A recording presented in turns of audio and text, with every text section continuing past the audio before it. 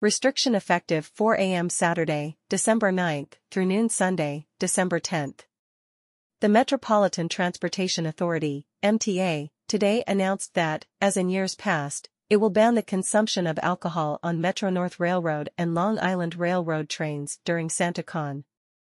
The ban will be in effect, beginning 4 a.m. on Saturday, December 9th, through 12 p.m. on Sunday, December 10th.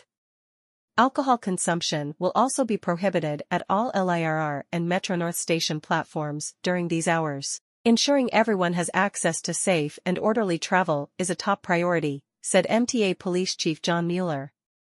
The holiday season is a wonderful time of year, and we want everyone to get to their destination smoothly and on time while enjoying the festivities.